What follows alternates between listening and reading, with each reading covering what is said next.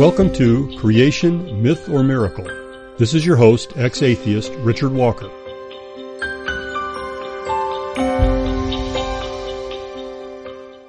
Greetings to our Boston radio audience.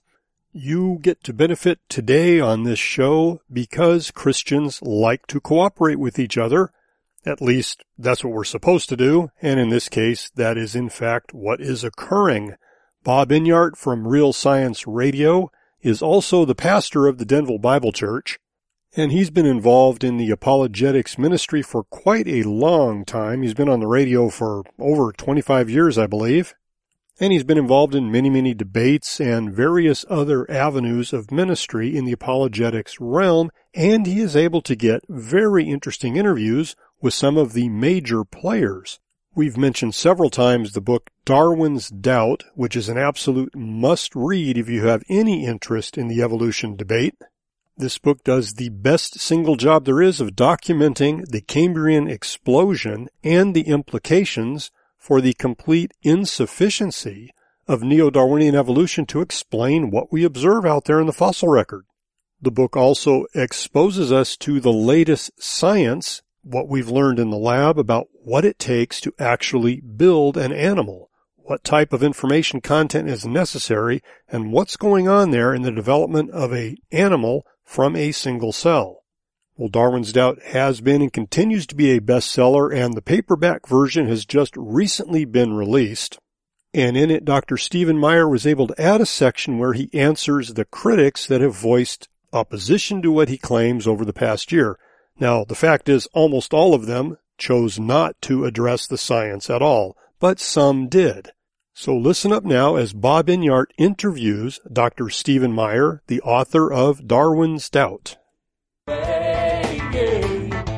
ready to be awed by the handiwork of God. Tune into Real Science Radio.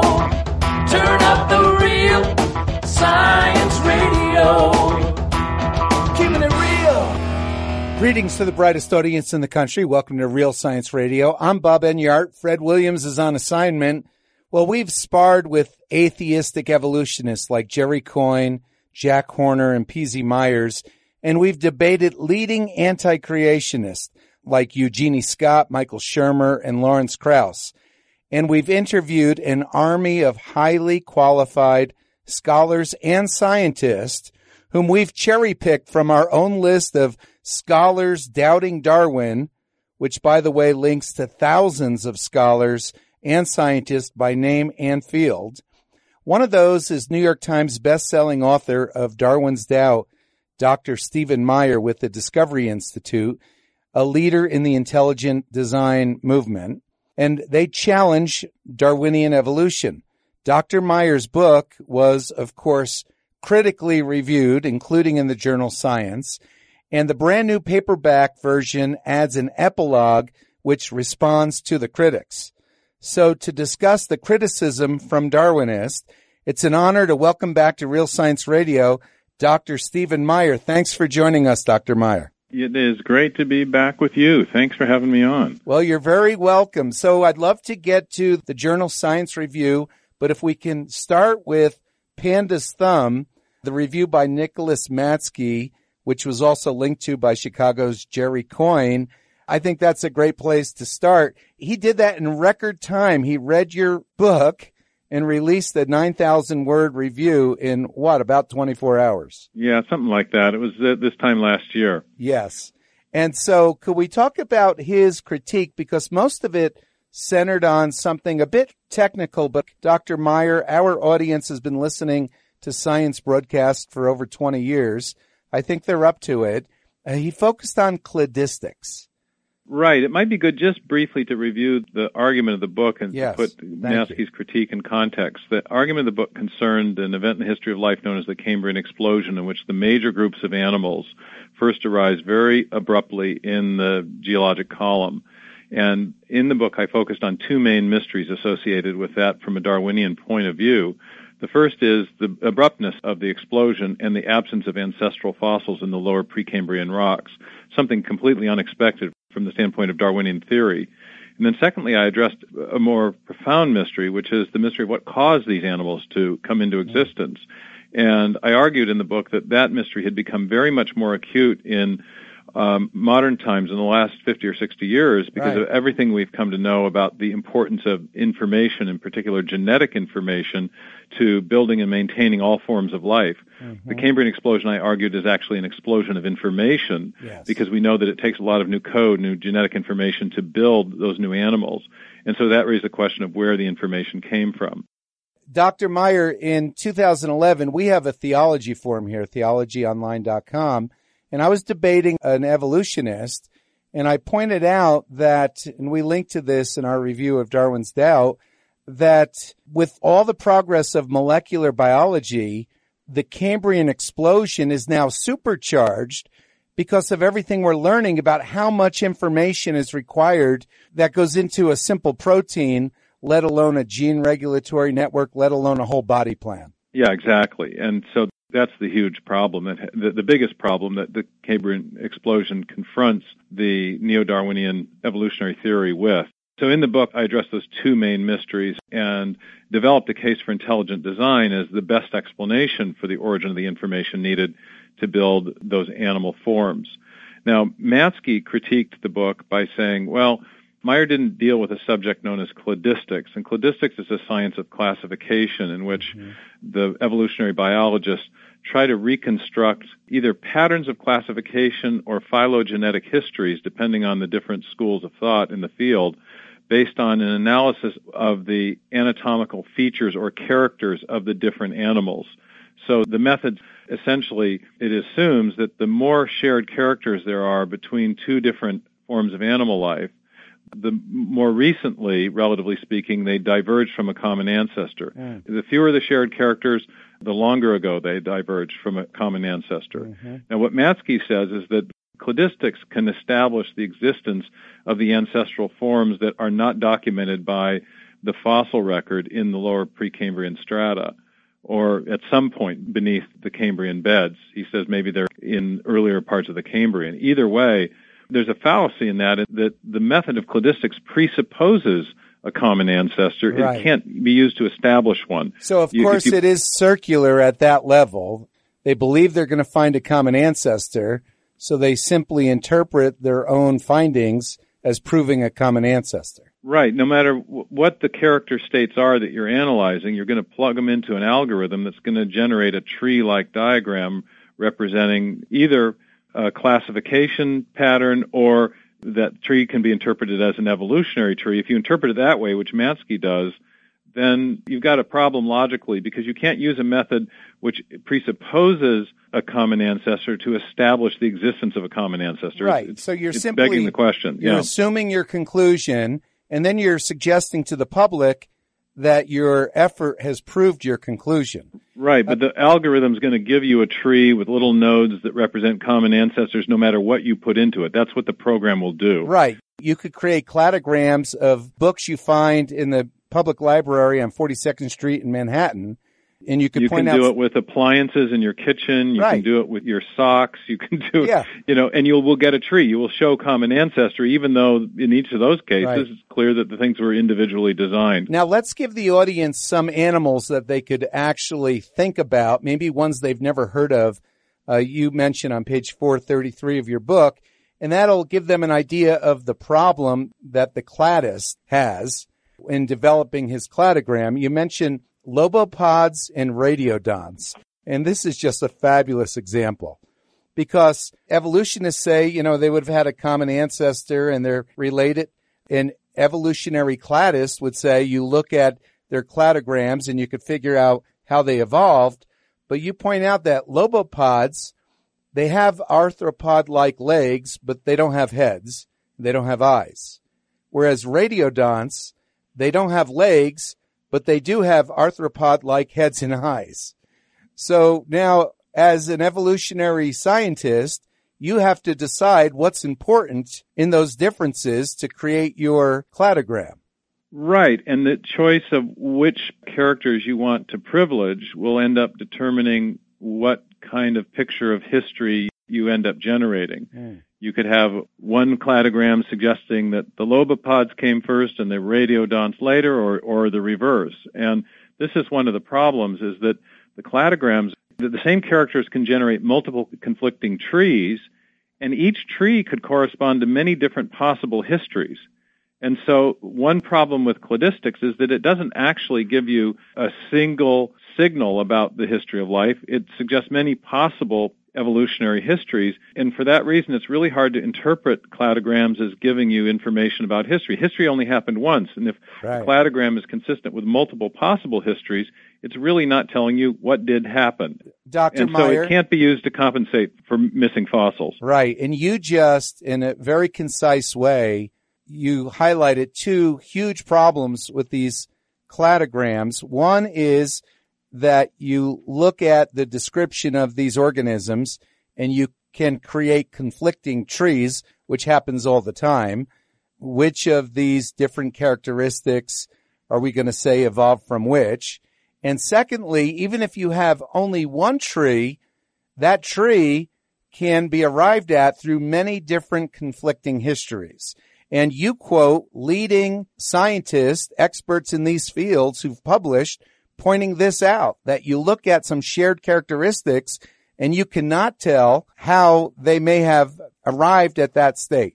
Yeah, it's a little technical. There's some diagrams in the book that make this clear, but the ironic thing was that Nick Matsky cited a particular expert named Bryce in critique of my first edition of the book, and Bryce herself makes the very point that I do, which is that you can't use the science of cladistics to establish a definitive history. And for that reason, many people who practice cladistics think all they're doing is organizing things systematically as a way of understanding differences of classification. And another point that Bryce makes is that cladistics analyzes character states, anatomical features of organisms, and it groups them in certain ways and so forth, but it doesn't tell you what caused those character states to arise, and that's really the central mystery the book addressed. What caused the Cambrian animals to arise? Where did the information come from necessary to build them?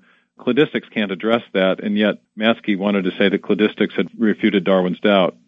So your book, Darwin's Doubt, and we're speaking with the author, Dr. Stephen Meyer with the Discovery Institute, like we've already mentioned, describes lobopods and radiodonts, but to give the audience a bit more of a picture, Precambrian creatures, and by that I mean those buried just below strata called the Cambrian strata, they include sponges, corals, and worms. And the Cambrian explosion includes rather fancy creatures like trilobites and most of the body plans, the phyla known in the animal kingdom, especially in the fossilized animal kingdom. So if neo-Darwinism were true, then how do you get from a worm or a jellyfish or a sea anemone to a trilobite in just, say, 10 million years? Well, back when Charles Darwin was writing, he said that, as your book points out, this was a bit of a mystery for him, how this jump could happen without intermediary stages. And then 150 years later, Dr. Stephen Meyer, you enter the scene with your Signature in the Cell classic, and now Darwin's Doubt. These books become immediate bestsellers. And so you update the whole argument and you add the layer of biological information. And I think that does bring us to the review in the journal Science. Right. The main argument for design that I'm making has to do with the primacy of information to living systems. One way I used to get at it with my students was ask them, well, if you want to give your computer a new function, what do you have to give it? And they would understand you need code, you need software. Yeah. And the same thing is true in life. If you want to build a new form of animal life from a simpler pre-existing form, you need a lot of new information. The evolutionary process would have to generate new information. But that's the problem, because the information in DNA is encoded digitally. It's a series of chemicals that are functioning just like alphabetic characters in a written language or zeros and ones in a section of software code. And what we know from systems like that is that if you start making random changes to characters in functional text or functional code, you're going to degrade that information long before you're going to generate anything new, like a new operating system or a computer program. Yeah. And the same thing turns out to be true in life. So the mutation natural selection mechanism turns out to be not an adequate way of generating new information. And I go into that in a lot more detail in the book. Mm-hmm. But we do know of a cause which is capable of generating information, and that cause is intelligence. It's mind. In fact, whenever we see information and we trace it back to its source, we always come to a mind, not a material process, whether we're talking about digital code in software or a paragraph in a book or hieroglyphic inscription or information embedded in a radio signal. Information always comes from a mind, and that's something we know from experience. So when we see all this big infusion of information in the Cambrian explosion, I argue that's attesting to the activity of a designing intelligence. So when Charles Marshall wrote his review in Darwin's Doubt, this question of the origin of the information for all these diverse organisms, in a sense, he punted because he never really addressed the origin of the information. He might want to put it back further. He might want to say, well, it was already there in the gene regulatory network, but he never addressed the origin of that information. He made a very interesting statement, and I really appreciated his review. It was respectful. It had a few minor friendly things to say about the book. It was overall negative, but the most important thing about the review is that of all the reviews, it attempted to address the main argument of the book head on. Right. And I thought that was a breakthrough. And secondly, he said something very interesting about the argument. He said, Meyer says you need all this new information to generate the Cambrian animals, but he said that's not our current understanding. Our current understanding is that the evolutionary process would just need to rewire the gene regulatory networks that control the expression of pre-existing genes. Now, that sounds very elegant, but when you break that down, it's an obviously question-begging response because gene regulatory networks are networks of genes. Genes contain genetic information. To rewire them requires coordinated changes in code, which is an additional source of information. And then, as Marshall has pointed out in a number of his other published works, the gene regulatory networks act on other pre-existing genes. They regulate their expression at genes for building the parts of these different animals. So he's actually presupposed three different sources of unexplained genetic information in order to answer the argument about the problem of the origin of information. In other words, he begged the question. Yeah, and if we could, let's talk a bit about the Hox genes that he encourages people to consider. They might tell a major part of the story.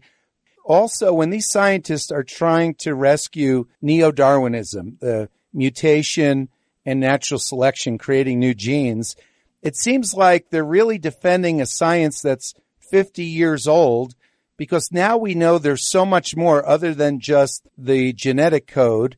There's all the epigenetic information. There's the sugar code, the bioelectric code, as Jonathan Wells has explained so eloquently with Casey Luskin in the past couple weeks at ID the Future. There's the protein folding. There's so much going on that merely tinkering with genes that code for proteins is hardly the main part of the story. Well, that's right. I addressed this in a separate chapter in Darwin's Doubt, the whole problem of epigenetic information, or ontogenetic information, as Jonathan Wells prefers to call it. The idea there is that genes have information for building proteins, but proteins alone don't determine the structure of a body plan. You have to have additional sources of information to arrange proteins into biosynthetic pathways, which characterize specific cell types. You have to have additional information to arrange cell types into tissues, additional information still to arrange tissues into organs, and organs and tissues into body plans. So an organism is actually a hierarchically organized system of information and information processing. And the information in DNA is not sufficient to build an animal body plan. It could, in the best of cases, if you can overcome the improbability of trying to generate new information by random mutation, it could, in the best of cases, build you proteins. But you need a lot more than that. And yet the neo-Darwinists want to say you get all the information that's necessary from mutating DNA. And so that's clearly not an adequate mechanism. And the challenge of epigenetic information, I think, is really a lights-out challenge to the neo-Darwinian mechanism, because if building an animal body plan requires information beyond the genome, then you could mutate the genome indefinitely and never generate an animal body plan. And so the mechanism is just simply not sufficient. And so ways for people to understand how the DNA molecule doesn't carry all the information needed for life is that the cell that comes from the mother, the ovum, carries a tremendous amount of information in that cell, including in the cell membrane, spatial information, so much information that it very well may be that the genetic information ends up being a minor part of all the information needed for a living organism. The genetic information is certainly necessary, but what developmental biologists are showing is that it's not sufficient to build an animal. Right. And you're right, there are many other sources. There are the pattern of distribution of membrane targets that proteins bind to. Many of these membrane targets actually determine how proteins fold, and so they don't do their job unless these targets are present, and where they are situated turns out to be very important to how organisms develop. There's this sugar code you mentioned on the outside of cells that conveys information between cells during animal development, cell-to-cell communication, and on it goes, and probably lots of other sources we haven't yet discovered. Right. Dr. Meyer, if there's a stretch of nucleotides in DNA and we say it codes for a protein, but now we're figuring out that that stretch could be spliced in sometimes hundreds of different ways and even edited after it's transcribed. And so there's way more going on than the instructions on the DNA molecule could account for.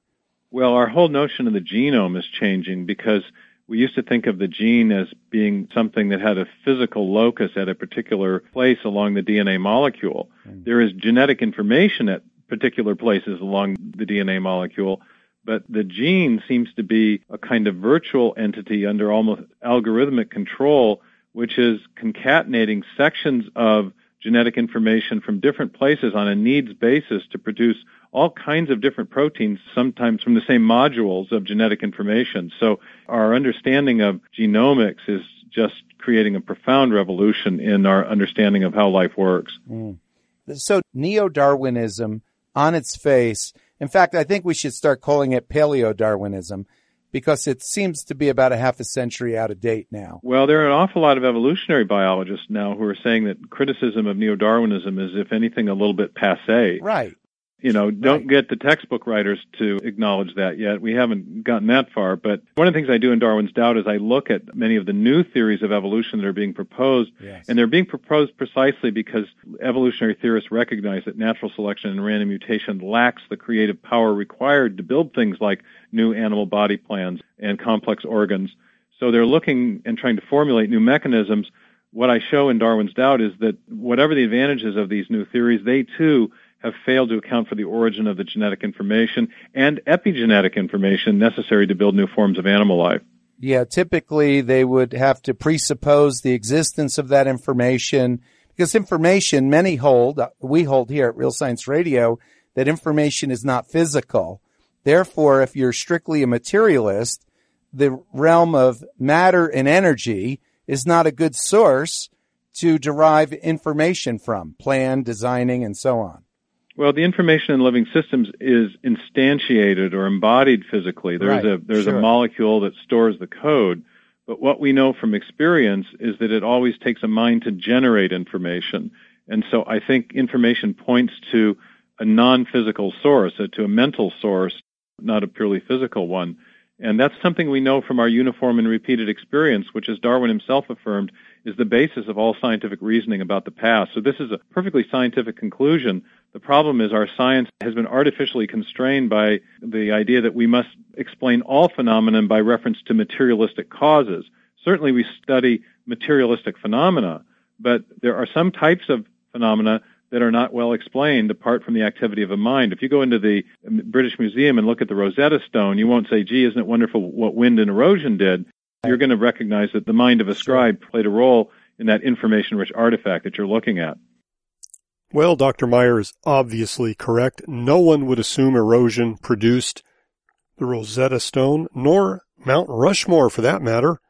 So why is it that the obvious conclusion that there is intelligence behind life itself, given the nanomachines that we see now, and the necessity for complex, highly specific information content, as well as absolutely no evidence whatsoever for this having arisen by some type of slow, gradual means? So why is this evidence ignored? Simple. You have no choice but to ignore it if you want to remain an atheist materialist. That's why. See creation, myth or miracle.com.